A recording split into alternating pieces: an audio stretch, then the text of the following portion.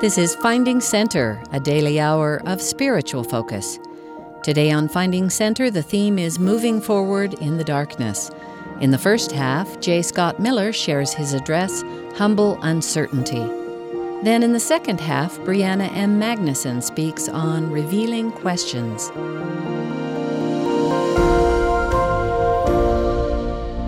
Students, 1 month of the semester is now past. For you beginning students, there is plenty of growth ahead, and I invite you to anticipate the time in a few years when you will assemble in this place wearing graduation robes to receive your degree. For those in the middle or finishing up, I invite you to look back on your experiences here and contemplate the value that attending college has added to your life. Now imagine if the second week of your first semester, feeling sorry for yourself, after failing a quiz, you had texted your parents about your doubts regarding college. Consider how great your relief and consolation would have been had they immediately driven to Provo, packed you up and taken you back home, where a fake diploma, conveniently purchased online, was sitting on your bed, along with a note reading, "It's just a piece of paper anyway." I'm certain that the relief would have worn off rather quickly, especially as you came to realize that you would be living the rest of your life in their basement. College is anything but just a piece of paper. It's all about the unique experiences you have, the struggle and confrontation with weakness, the self-discovery and overcoming, the ripening and wisening, and especially the learning that will happen with roommates and part-time jobs as much as, if not more than, in class. Actually, life itself is very much like college. There may be times of fear when we wish for the tests and exams to be simplified or waived altogether and ignore the fact that life is a complex system designed by loving heavenly parents to make us into better people and to prepare us to confront an eternity of expanding opportunities. Sometimes when we pray to have our trials end quickly, we are like first-year students, sending home pity me texts. And if God were to immediately grant our request, swoop in and rescue us, well, for us, eternity might just prove to be something of a basement experience. Instead, God, like other wise parents, knows that great things will come out of the difficulties and challenges we face because He knows our eternal identity. We, on the other hand, are clueless about that identity most of the time and live our lives forever perched on the edge of a dark, inscrutable path we call the future, uncertain of what it contains. We cannot see what lies ahead, and most of the time, that makes it discouraging, if not utterly terrifying. This morning, I would like to explore some ideas about how we might move forward into the future to become all that God knows we can become. One of the things I like most about my discipline of comparative literature is that it often brings together a variety of interesting works of literature under the same analytic microscope, often with very surprising results. In that spirit, I would like to share wisdom and beauty about facing our uncertain future from a Japanese writer and a British poet. Kaji Motojiro lived out his brief life at the beginning of the 20th century, facing the ever-present specter of an early death from tuberculosis. In one of his creative essays written in 1927, entitled A Picture Scroll of the Dark, he mentions reading about a Tokyo burglar who was successful for years because he developed the ability to rob houses in total darkness. Kaji contrasts that burglar with most of us who are quite helpless in the dark and describes how darkness represents a frightening boundary. Quote, "The dark, therein we can discern nothing. Blackness shrouds all in thick, oppressive waves. Who can even think in such a state? How can we possibly move forward when there's no knowing what lies ahead? We have no other choice, however, but to proceed somehow, step by reluctant step, the first step fraught with pangs of distress, anxiety, terror. To take that step, we may have to muster the passionate desperation one needs to trample thistles with bare feet." Unquote. The dread of that first step into the darkness and its inscrutable world can be quite distressing, as if one is about to stomp on prickly thistles with one's bare feet. The resolve or desperation required to take that step explains why it is often easier to stay in a well-lit room rather than enter the darkness, and why most of us prefer to use flashlights when we walk in dark places. Although we often associate darkness with danger, ignorance, or evil, it makes up, on average, half of our lifetime. And as any astronomer will confirm, opens up to us billions of worlds. Our fear of the dark, however, makes us vulnerable and can even paralyze us. Kaji, who sets his essay at a time when he was convalescing at a remote spa town, saw darkness as a very palpable representation of his impending death. He decided to try to make peace with the darkness by willfully walking at night without a lantern, journeying home from his friend's inn alone in the gloom. He describes some terrifying moments, yet he persisted in making his way upstream along a narrow roadway. As he repeated this journey night after night, his eyes began to open, literally and figuratively, as he saw poignant scenes of beauty in the darkness. The silhouette of trees against a star-filled sky, a nocturnal frog catching bugs beneath a street lamp, the odor of citrus leaves shredded by a rock he threw into the darkness. One scene in particular stands out, his discovery one evening of a fellow traveler in the dark. Here's the passage. Quote, "Along the way stood one solitary house with a tree in front, bathed in light like a magic lantern, it alone shining luxuriantly in that immense, dark landscape. The roadway itself brightened slightly at the spot, but this made the shadows ahead even darker as they swallowed up the path. One evening, I noticed a man like me without a lantern walking farther up the road. I saw him because his figure suddenly appeared in the illuminated space in front of the house. The man, his back turned to the light, gradually receded into the darkness and vanished. I watched the entire scene moved in a strange, singular way. Stirred by the man's disappearing figure, I thought, in a short time, I'll be walking into the darkness just like him. If someone were to stand here, observing, they'd probably see me vanish the same way he did." Unquote. Kaji had been discovering the hidden beauty of the dark on his own, but now sees someone else on the same dark path, ahead of him no less, walking without a lantern.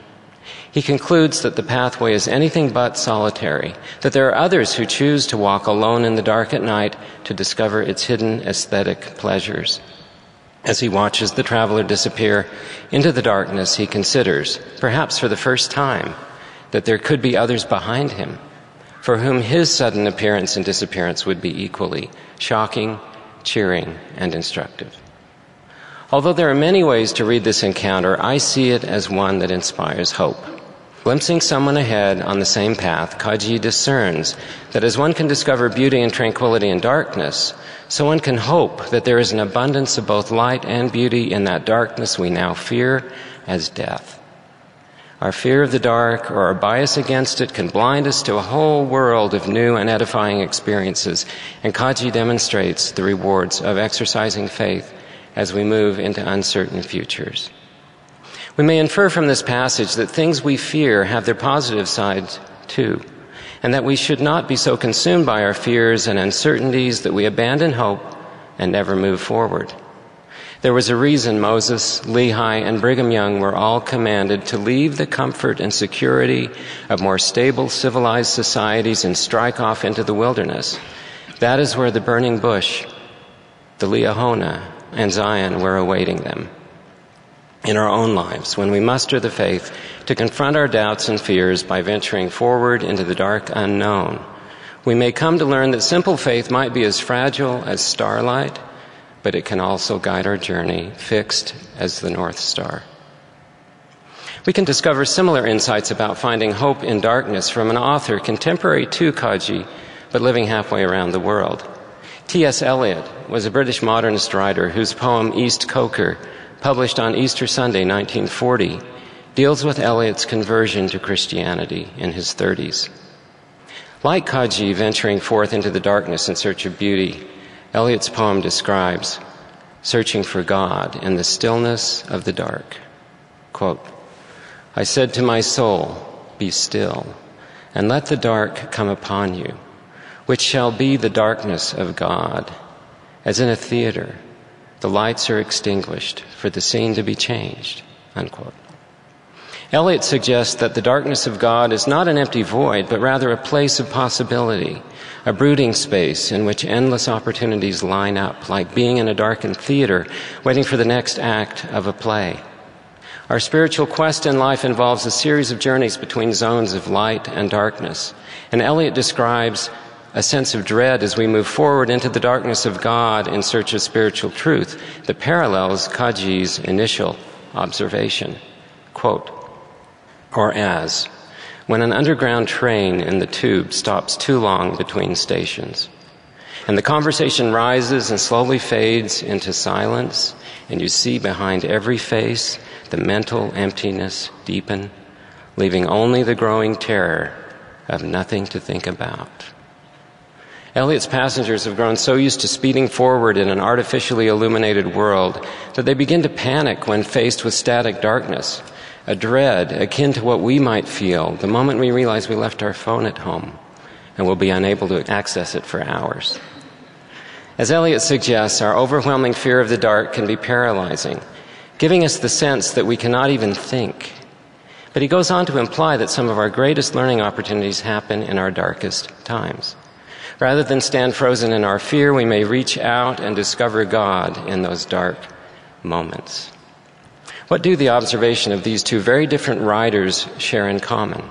Both Kaji and Eliot use light and darkness as powerful metaphors for a kind of spiritual quest, moving from the known to the unknown, from the familiar and mundane to the hidden realms of possibility. Both authors also suggest that when we are always immersed in artificial light, we may come to expect answers to just appear all the time, accustomed as we are to the constant illumination. Hence the terror in the subway passengers' faces and our fear of stepping forward into the dark.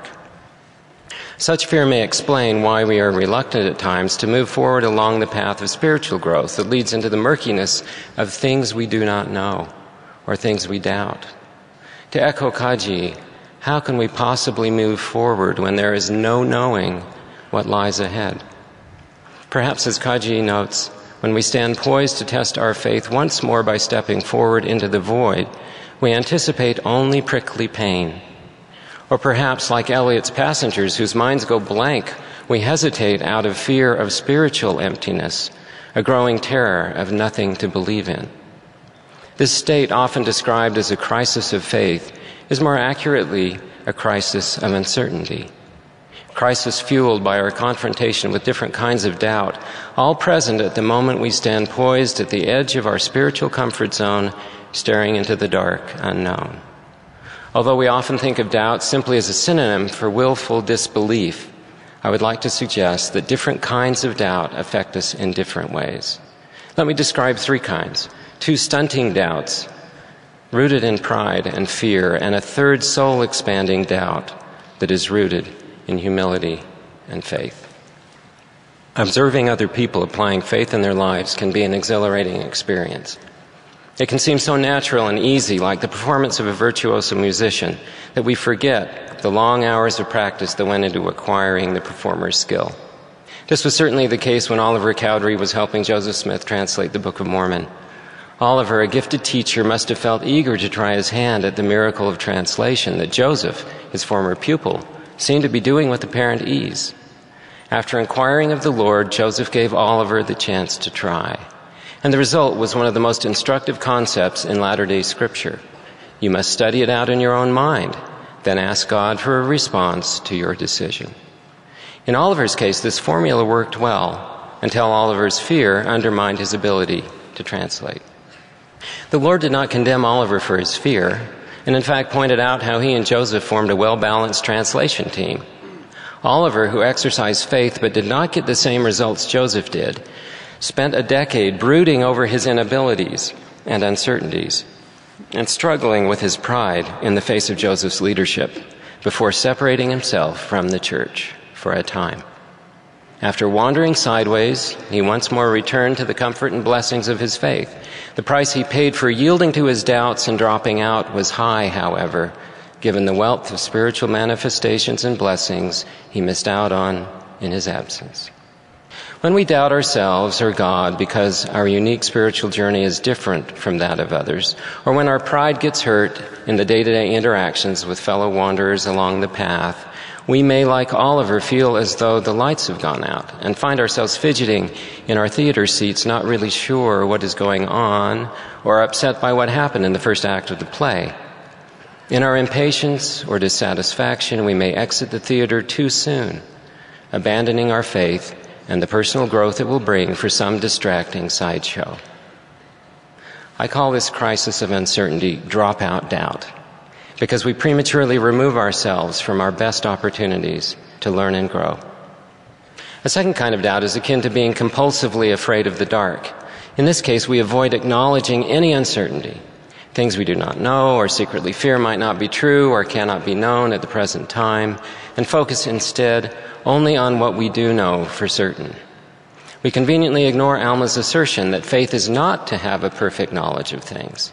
Being blinded by our own bias for certain knowledge, we can be blind as well to others' struggles, either because we pretend we have none or are afraid that their doubts will poison our tenuous faith. Such smugness can lead to self-righteousness or even persecution of others who are more in tune with their own limitations. By choosing to stay put in our secure but limited place, we're not actually practicing faith, but rather allowing it to lie dormant. Faith only materializes when we act upon it, move forward into the darkness one step at a time, relying upon the momentum and trajectory our faith sets for us. When we are afraid of our doubts, we are spiritually moving sideways because we are blind to our weaknesses and stymied by that blindness in our ability to strengthen others and feed Christ's sheep. This constitutes a crisis of both faith and humanity, or perhaps a crisis of faith in humanity, because it isolates us and prevents us from connecting and relieving one another's burdens. This was true of Zoram and his followers, whose Ramyumptum mantra revolved around their superiority. Their core beliefs had been cleanly excised of all faith-promoting uncertainties. No absent physical God, no future only begotten in the flesh, no doubt about one standing before God since all with money are saved, no guilt since they saw themselves as a chosen and holy people, no fear of error since God had elected them and hence they could not be led away. I should note that we do not yet have enough information to conclude whether their meetings were held in 2 or 3 hour blocks.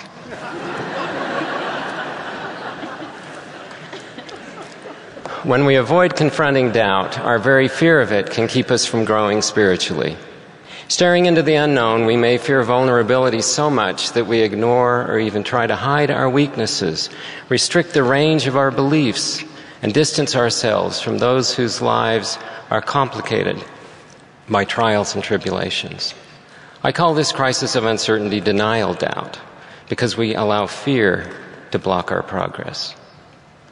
Dropout doubt and denial doubt proceed from pride and fear, limiting our growth and shrinking our faith. There is, however, a soul-expanding kind of doubt that proceeds from an attitude of humility, the species of humility that admits rather than denies our weakness. When we begin to see ourselves and our weaknesses clearly, we arrive at a state of vulnerability that is like that Joseph faced as he unwittingly prepared himself for the sacred grove. Troubled by his own weaknesses, Joseph was concerned about his standing before God, and as he sought reassurance, his study of local religions brought on other uncertainties. Most important, his question about which, if any, was true. Like Joseph Smith, our uncertainties are very often grounded in the personal and then proceed to the doctrinal. We feel our failures. We wonder about our status before God. We question if God really loves us. And we try to find God. This is not an uncommon conversion pathway, one shared by early members of the church in this dispensation, and may be similar to yours as well. If we're honest about our own weaknesses, some of us may be more uncertain about ourselves than we are of the gospel, while others may emphasize doctrinal uncertainties to hide self-doubts. In both cases, the question, can we be true to it, may eclipse, can it be true? Satan plays on our nagging sense of unworthiness and self-doubt when he invites us to compare ourselves with others, a dissonance that social media profiles often amplify. At the core of self-doubt is a very real confrontation with the unknown darkness of who we really are, of our full potential. If we muster the faith to step on that particular thistle, to fully engage our own weaknesses as the Spirit reveals them to us, and in that humble state reach out to God in faith, we know that He will make weak things become strong unto us, that we will find beauty and hope in the darkness. If we are sincerely moving forward in our spiritual progress, then we should expect and even embrace opportunities to confront questions and uncertainties that humble us and help us to expand and strengthen our faith. God knows that, regardless of how powerful or effective our faith might have been in the past, each new experience in life requires that we draw upon our faith in a new way. Although we may have successfully exercised great faith and even seen miracles, the danger is very real that if we do not actively move forward again and exercise our faith on new challenges, we might grow too comfortable in our limited knowledge or even afraid to move forward into an uncertain future. In fact, we might risk becoming something like Napoleon Dynamite's Uncle Rico of faith-promoting experiences, reliving them rather than having new ones. Given the dangers self-satisfaction or smugness pose to our growth potential, life offers us plenty of puzzling hints, paradoxes, and contradictions to remind us we do not yet understand the big picture. Rather than caution us to avoid these mysteries, God encourages us to look closely and observe the world around us, study it carefully, things both in heaven and in the earth, all good books, languages, tongues, and people, as well as the wars and the perplexities of the nations. Along the way, we will have questions, need to have questions, and we'll come to understand, as in college, that the more we learn, the more we come to realize how little we actually know. It is when we combine humility about the limits of our knowledge with honest questions about life's perplexities that we demonstrate the kind of humble uncertainty that will expand our souls. I would like to further illustrate this notion with a personal story about one of my own crises of uncertainty. It happened one summer in my mid-teens when I was working at a remote wilderness scout camp, a welcome refuge from the turmoil at home where my parents were divorcing. I lived alone in a tent and would often take my proto-iPod, a portable cassette tape player, out with me at night to a hillside overlooking the lake and play music while watching the stars and contemplating my tiny place in the cosmos. Sometimes I would even try walking to and from my destination without a flashlight, especially if the night sky was clear and the moon was bright, a journey that was equally thrilling and frightening and that helped me relate to Kaji when I read his essay years later. I would begin and end the day in my tent, reading from the Book of Mormon, and despite my inner turmoil, felt a growing reassurance from the words I read. Many evenings after dinner, some of the older, more worldly staff at the camp would air their grievances about the church, critique random church leaders, parrot the cynical views of their worldly professors, and generally trash people and sacred practices I held dear. I've come to learn that this is just what some people do after dinner. But at the time, what they said was news to me, and I felt compelled to listen. Sometimes I tried to challenge their views, but that put me in the uncomfortable role of antagonist, not a good fit for someone my age and height. And so I mostly just listened, mulling over their critiques. I quickly saw that buying into their cynicism meant my own faith would be at risk. Underlying the unsettling things I heard in the dining hall were my own nagging doubts about my personal flaws and failures. These revolved around new challenges I faced learning to teach unruly scouts, but more poignantly around my growing awareness of personal weaknesses that our family problems brought to the fore. Confronting the terrible darkness of personal and doctrinal uncertainty, I decided to pray, framing my question simply, is the church really true? Behind that question was an implied one. Can I really be true to the church? When the answer finally came, after some period of tension and suspense, it was not in the form of a yes or a no answer, but came by deep and profound feelings of love, inner peace, and well-being, and the singular and distinct impression that my soul was eternal. That wholly unexpected answer taught me how little I know about the nature of our existence in general, and about God's all-encompassing love in particular. It became an inseparable part of how I have come to interact with others and with the world. My life since then has been punctuated by sporadic moments of humble uncertainty, followed by answers to prayer I do not expect, answers that reveal the narrowness of my unreasonable expectations and that can transform me into something better than I know. Now, there is nothing so exciting as watching someone learn and grow. As any parent can testify, God feels the same way and has set up a plan to allow us all to pass our mortal schooling. God does not grade on a bell curve. In fact, God's plan depends upon us making mistakes. He wants us to explore the full dimension of life, both daylight and nighttime, walking in the light of faith and making our way through periods of uncertainty. Alexander Pope has noted that a little learning is a dangerous thing. It is sometimes easy in the process of learning to assume that our inadequate words or incomplete powers of reason are sufficient to describe and measure the entire cosmos. But when it comes to really understanding creation, as Joseph Smith said, we are as a babe on its mother's lap. We miss opportunities for discovery when we focus only on the light of what we know and are afraid to explore what lies beyond that familiarity. Likewise, when we do make mistakes or stumble in the dark, it is tempting to retreat to our parents' basement or to abandon our journey altogether. Eliot concludes his poem East Coker with the following insight about the conversion process. Quote, "We must be still and still moving into another intensity for a further union, a deeper communion. In my end is my beginning." Unquote. The poet eloquently captures the essence of our challenge to grow spiritually. We must be still, as in silent, waiting hopefully and patiently in the dark, and still moving into another intensity, proceeding apace toward a union with God and communion with fellow saints who are also walking in the darkness, propelled forward by faith. The end of the lighted path marks the beginning of our spiritual journey. To make progress is to face the darkness.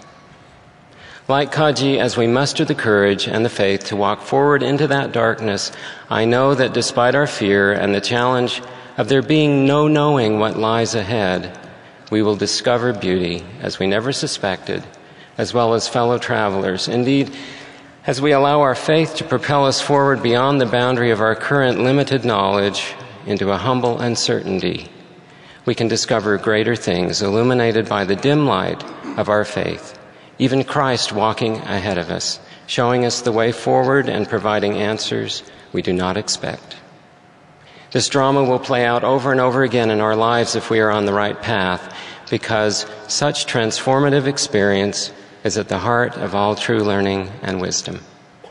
Eliot's poem describes the range of our responsibility in this process. For us, there is only the trying. It is a principle of growth and an article of my personal faith that trying, always trying, will ultimately bring us to the knowledge we seek. That we may have the faith to continue stepping humbly into the uncertain void, transcending our own feeble understanding, and through faith and endurance behold the marvels and beauties of all creation, is my prayer in the name of Jesus Christ. Amen. You've been listening to Finding Center. Our theme today is Moving Forward in the Darkness. We've just heard from J. Scott Miller. After the break, we'll return with Brianna M. Magnuson for Revealing Questions.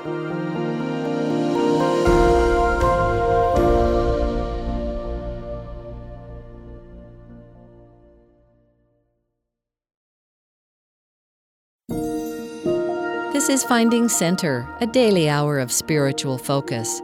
Our theme today is Moving Forward in the Darkness.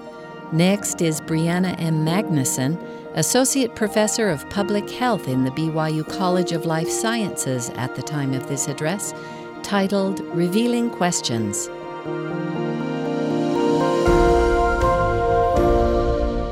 We are only about 2 weeks into the beginning of the spring term here on campus. Many of you are current students, and those of you who have completed this period of your life probably still remember what it's like to walk into a fresh new classroom at the beginning of the semester or term. The gap between what you know now and what you need to know to do well in the course is often large, perhaps overwhelming. A university education requires that you learn many different subjects. Some of these will come naturally to you. Some of these you will never feel quite confident about. Some subjects will be exciting and engaging, and others you will vow never to visit willingly. Regardless of the subject, you may know from the beginning that success will require you to work, usually to work hard. You will have an instructor to guide you, and she will provide you with things to read, assignments that make you think, and exams that allow you to prove yourself. You may have teaching assistants who can help you, and of course you have the assistance of the instructor. This model of classroom learning also applies to our mortal life. Elder Robert D. Hales taught, the purpose of our life on earth is to grow, develop, and be strengthened through our own experiences. Similarly, the purpose of learning in the classroom is to grow in knowledge, develop skills, and to be strengthened in our understanding as we work diligently to acquire new knowledge and abilities. In Abraham chapter 3, verse 25, we read, "And we will prove them herewith, to see if they will do all things whatsoever the Lord their God shall command them." Just as you must eventually submit to examinations or other assessments to prove your learning in the classroom, we must submit to repeated tests and challenges in our earthly lives. These trials allow us to prove that we are progressing in our mortal journey, and they may be particularly intense periods of growth. Much as students ramp up their efforts to study when an exam is looming, the experience of a spiritual test can heighten our own efforts to learn from the Lord.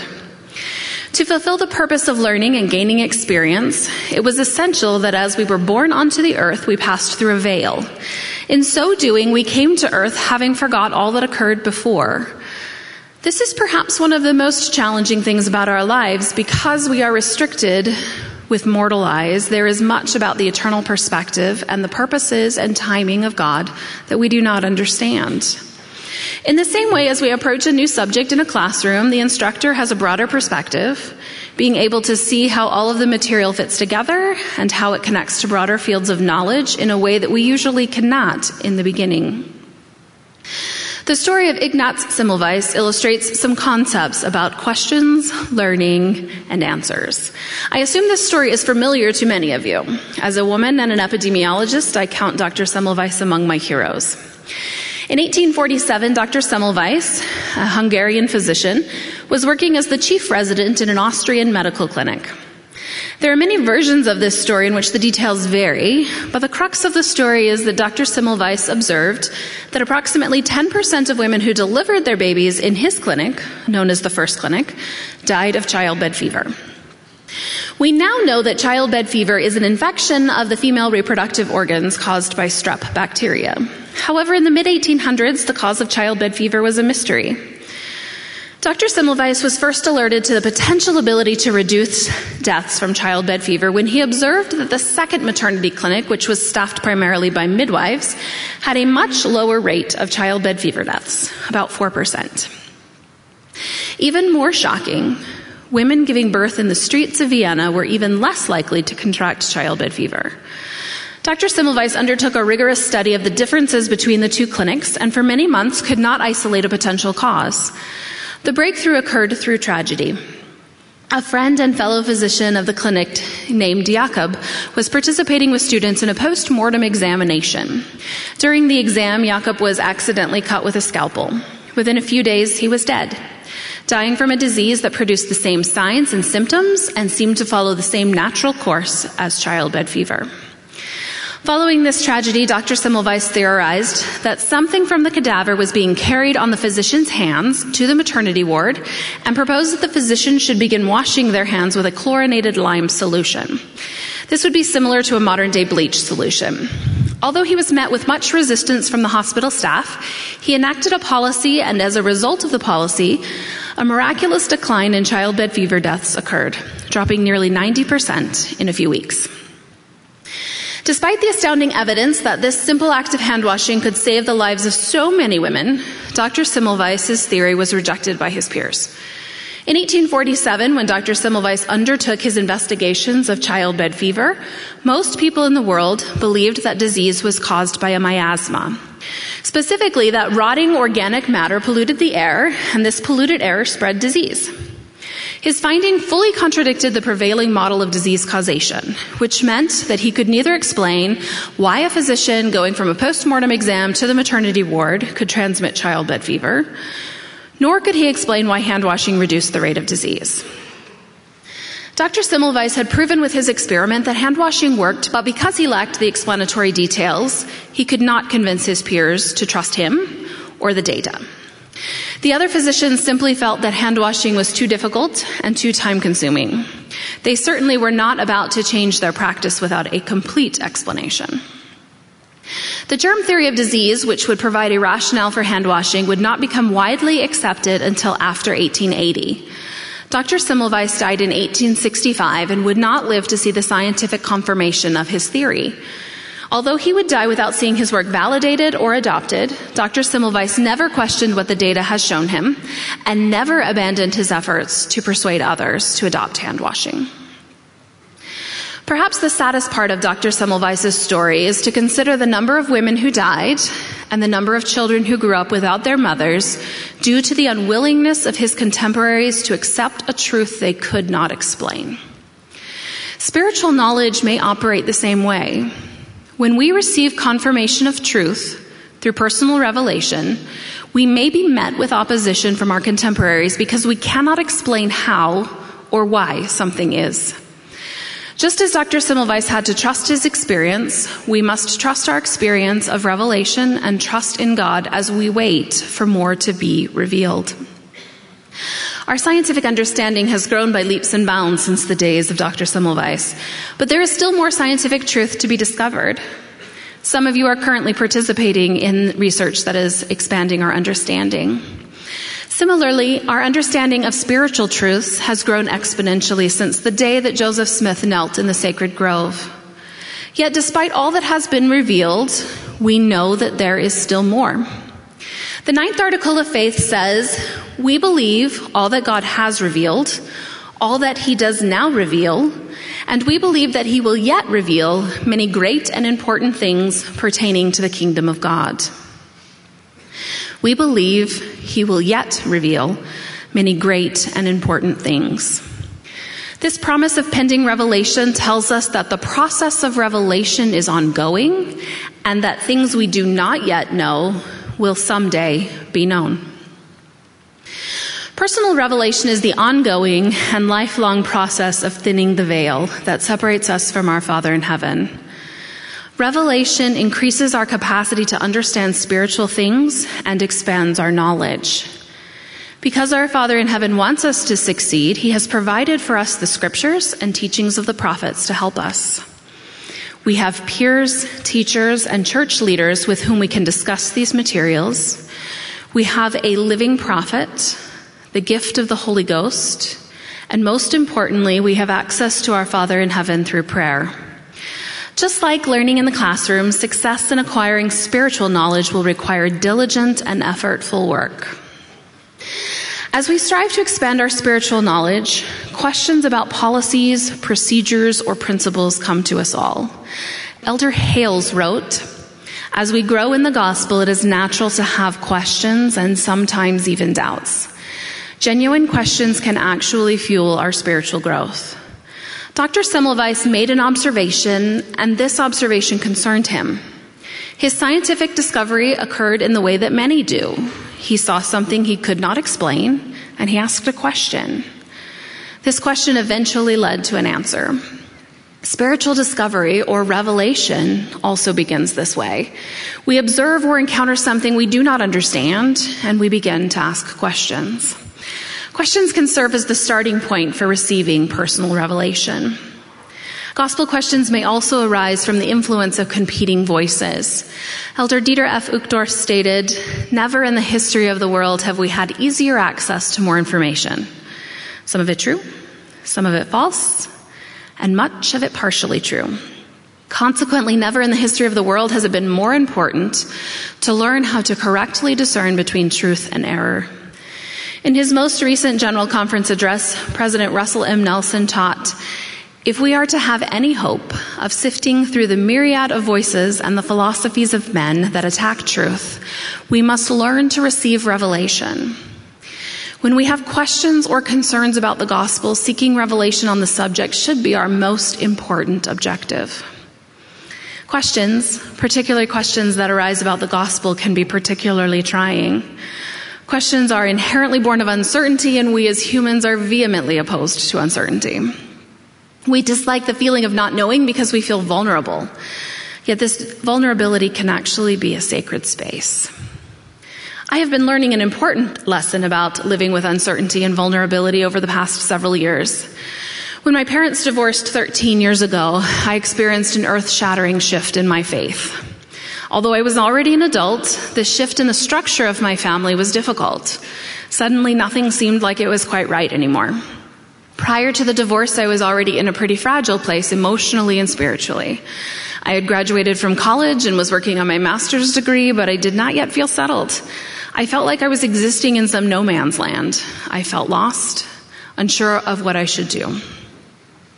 The divorce amplified that feeling as the family structure I was accustomed to disappeared. This was a significant trial in my life, and throughout this experience, I began to question my faith. In particular, I struggled significantly with testimony meetings. I would listen to the testimonies of others, and almost without exception, they contained the phrase, "I know. I know that God lives. I know the Book of Mormon is true. I know. But the problem was I didn't know. I believed in God. I believed the Book of Mormon was scripture. I believed that Jesus died for me. I believed in prophets, but I could not say with confidence I knew.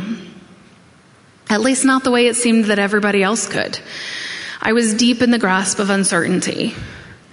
I honestly believe that for some people, maybe even lots of people, they have received personal knowledge of the things they bear testimony of, but for me, this knowledge did not come.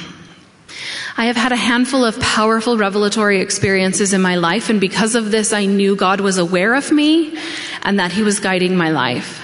But this seems so much less than the confident testimonies I heard from others. I went through a period of years feeling uncomfortable at church, feeling that I didn't belong. There were periods when it really felt so much easier to be anywhere but church. I was blessed with good friends and supportive family during this period who helped me navigate. It didn't happen right away, but over time I came to the conclusion that the only way to manage this uncertainty was to walk through it. So I began to explore and to study. I opened the scriptures and I read the words of the prophets, but I also read other good books on religious topics. I began to have whispered conversations in safe spaces where I could express my uncertainty. Through my study and conversations, I learned that my experience was more common than rare.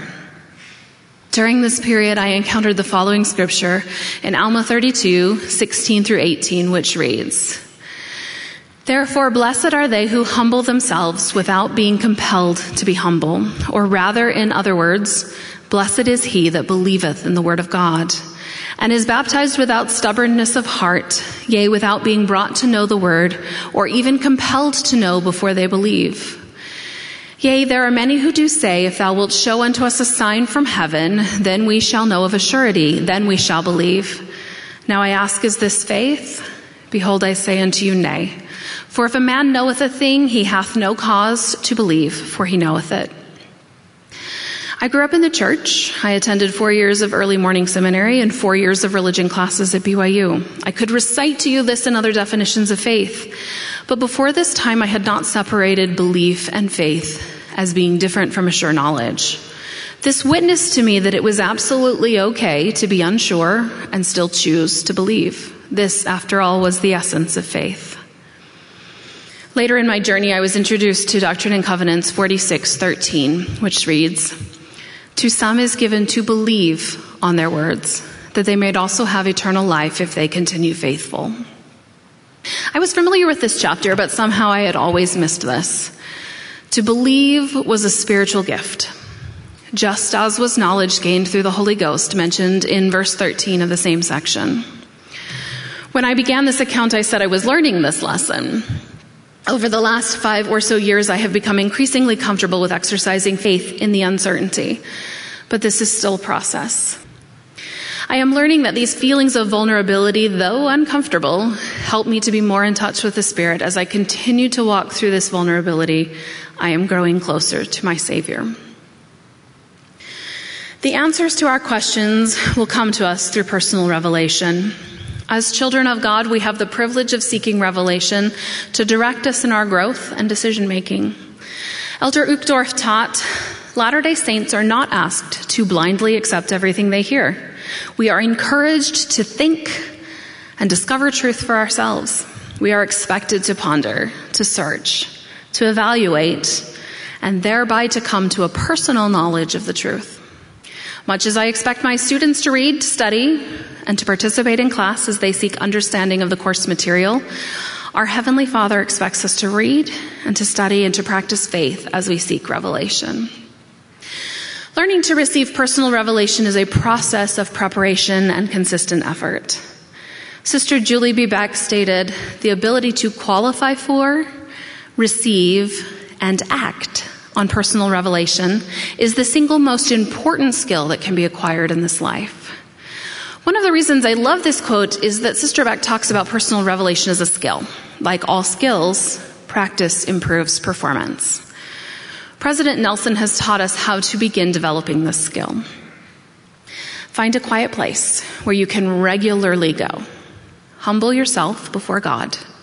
Pour out your heart to your Heavenly Father. Turn to Him for answers and for comfort. Pray in the name of Jesus Christ about your concerns, your fears, your weaknesses, yes, the very longing of your heart. And then listen. Write the thoughts that come to your mind. Record your feelings and follow through with actions that you are prompted to take. As you repeat this process, day after day, month after month, year after year, you will grow into the principle of revelation. Even with our best efforts, not all questions will be answered quickly, and some questions may not be fully answered until we have again passed through the veil. Elder Jeffrey R. Holland once stated, some blessings come soon, some come late, and some don't come until heaven. But for those that embrace the gospel of Jesus Christ, they come. I believe that we can apply this idea to our search for answers. Some answers come soon, some come late, and some don't come until heaven. But for those who embrace the gospel of Jesus Christ, they come. Sometimes when a student asks a question in class, the complete answer is too complicated to be given at that time. Perhaps we've not yet covered the background information for it to be understandable. Perhaps the answer would take us far beyond the scope of the course. In such situations, I must often ask my students to trust me. This is similar to the experience a parent might have when a toddler inquires about the necessity of green beans. A toddler does not yet have the developmental capacity to understand the whole answer to the question of why we need to eat green beans. So a parent asks a child to trust them and perhaps gives part of the answer. Green beans help our bodies grow healthy and strong. It's not the entire story, but it's enough for now. As the child grows and develops, a more complete explanation can be given. Answers to our spiritual questions may come in similar fashion. It is my experience that when I am wrestling with a question, that the answers may come here a little, there a little. I believe one of the reasons for this is that I have not yet acquired all of the background knowledge or achieved the state of spiritual development in which I am capable of receiving and understanding the complete answer. It may also be that waiting for a response is an important part of the learning process. In my situation, had the Lord immediately responded to my questions with sure knowledge, I would not be learning the value of walking in faith. Other times, answers or guidance is slow in coming at all. Elder Hale stated, "We may not know when or how the Lord's answers will be given, but in His time and His way, I testify His answers will come." For some answers, we may have to wait until the hereafter. This may be true for some promises in our patriarchal blessings and for some blessings for family members. Let us not give up on the Lord. His blessings are eternal, not temporary. In situations where it seems an answer is being withheld, our Heavenly Father is asking us to trust Him, to hang on a little longer, to be faithful, to be patient, to wait. The scriptures issue the invitation to wait upon the Lord. I have generally thought about waiting as an idle activity. When I am waiting in line at the grocery store or waiting for something to occur, I will admit that I am very likely to be wasting my time. I might be browsing Facebook or scrolling through the news. However, we must never think about waiting on the Lord as an idle activity. Elder Hale stated, "What then does it mean to wait upon the Lord?" In the scriptures, the word wait means to hope, to anticipate, and to trust.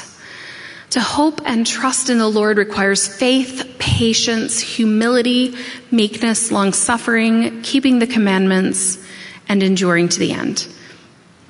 To wait upon the Lord means planting the seed of faith and nourishing it with great diligence and patience. When we wait upon the Lord, we should be actively engaged in keeping the commandments and surrounding ourselves with the Spirit. Leading up to the first vision, Joseph Smith was surrounded by a religious fervor. At this particular time in history, there was a revival among Christian denominations. As these various denominations debated their relative values, divisions between the people grew. I imagine that this scene was probably not all that different from what we see happening in our world today. Although today's divisions are as likely to be caused by political or social debate as religious debate, we also see great division among the people. This part of the story is well known to most members of the church. Joseph, being a serious young man, set about reading the scriptures. And in his words, he says, "While I was laboring under the extreme difficulties caused by the contests of these parties of religionists, I was one day reading the Epistle of James." Now, the second part of this scripture you can probably recite from memory, but I want to pause a second to examine what we know from this small section. I do not know how much time passed from his initial exposure to these different religious sects until the day he was reading in James. But given that he says he was laboring under extreme difficulties, I imagine that his struggle to understand and his search for direction likely persisted for several weeks or perhaps months. We sometimes make the mistake of thinking that Joseph received a near immediate response to his inquiry. But carefully evaluating the scripture suggests that the vision itself came only after some period of pondering and studying the scriptures. A couple of verses later, Joseph says, "At length I came to the conclusion." This is another indication that even stumbling upon the scripture in James did not result in an immediate understanding of how to act. Rather, it suggests that he spent some time, perhaps hours or even days, pondering how to apply the scripture. Although the Lord may sometimes ask us to trust him and to wait upon him, President Nelson taught, the invitation to trust the Lord does not relieve us from the responsibility to know for ourselves. This is more than an opportunity. It is an obligation, and it is one of the reasons we were sent to earth. Questions may be a natural consequence of spiritual growth, but we have a duty to do what is within our power to answer them. The opportunity for further revelation is enhanced when we humbly remember the witnesses of the Spirit we have already received. In the sacrament prayers, we witness that we will always remember him. Without doubt, we are promising to remember the beautiful sacrifice of our beloved Savior. But I believe we should also strive to always remember the tender confirmations of the Spirit. Earlier, we discussed that the purpose of our life was to grow, develop, and be strengthened through experiences. Although our Heavenly Father intends for us to be happy and find joy, it is often true that our periods of significant growth will be accompanied by hard things. Spiritual strength is built in much the way that our physical strength is built, through adversity. 3 years ago, I decided that it was time for me to establish an exercise routine. Although I had participated in cardiovascular exercise on and off my entire life, I had never seriously pursued strength training. With the help of my very patient personal trainer, over the course of 3 years, I have developed some serious muscles, and my endurance has improved. Although I can recognize now the physical strength I have gained, getting up for a 5 a.m. gym appointment is terrible, every single time. I complain a lot during my workouts, and I've been known to attempt to negotiate with my trainer. Perhaps I have not yet learned to endure adversity well. Adversity, like 4:30 wake-up calls and deadlifts, can reduce my ability to remember how grateful I am for my stronger, healthier body. Similarly, challenging circumstances in our lives and trials of faith can diminish our remembrance of previously revealed truth. Adversity comes to us all, even the most righteous among us. We must be careful not to allow adversity to erase our memory of spiritual experiences. While I was a student here at BYU nearly 20 years ago, Elder Holland gave what was for me a life-changing devotional address. It was an address that struck me so powerfully at the time that I can still tell you exactly where I was sitting, in a lecture hall of the Benson Building, watching the devotional being broadcast from the Marriott Center. This address, entitled "Cast Not Away Therefore Your Confidence," has remained a staple in my gospel study for these last 2 decades. Each time I read it, I am reminded to always remember the tender feelings of the Spirit. In that address, Elder Holland, referring to the adversity that inevitably accompanies significant revelation, said, "Don't panic and retreat.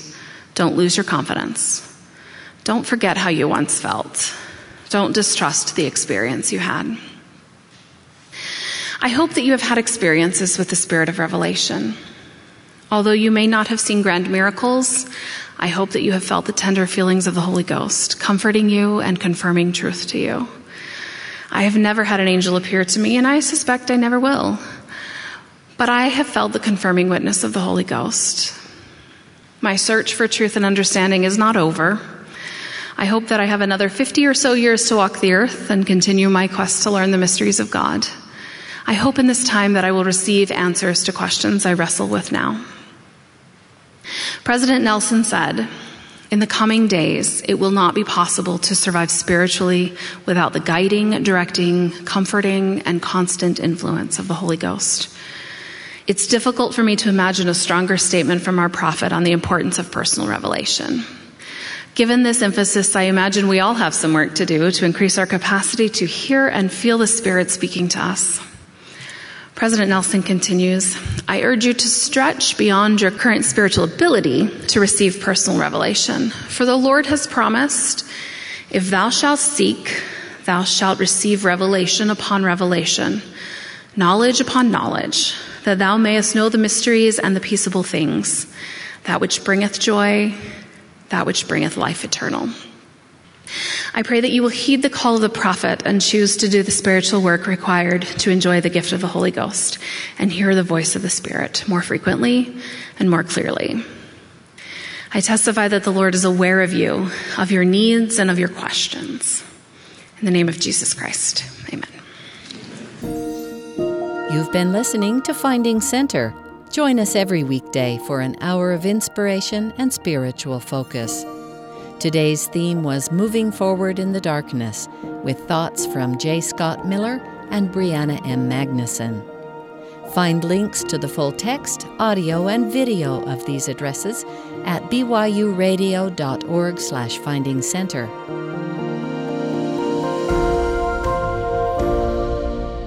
Finding Center is a production of BYU Broadcasting.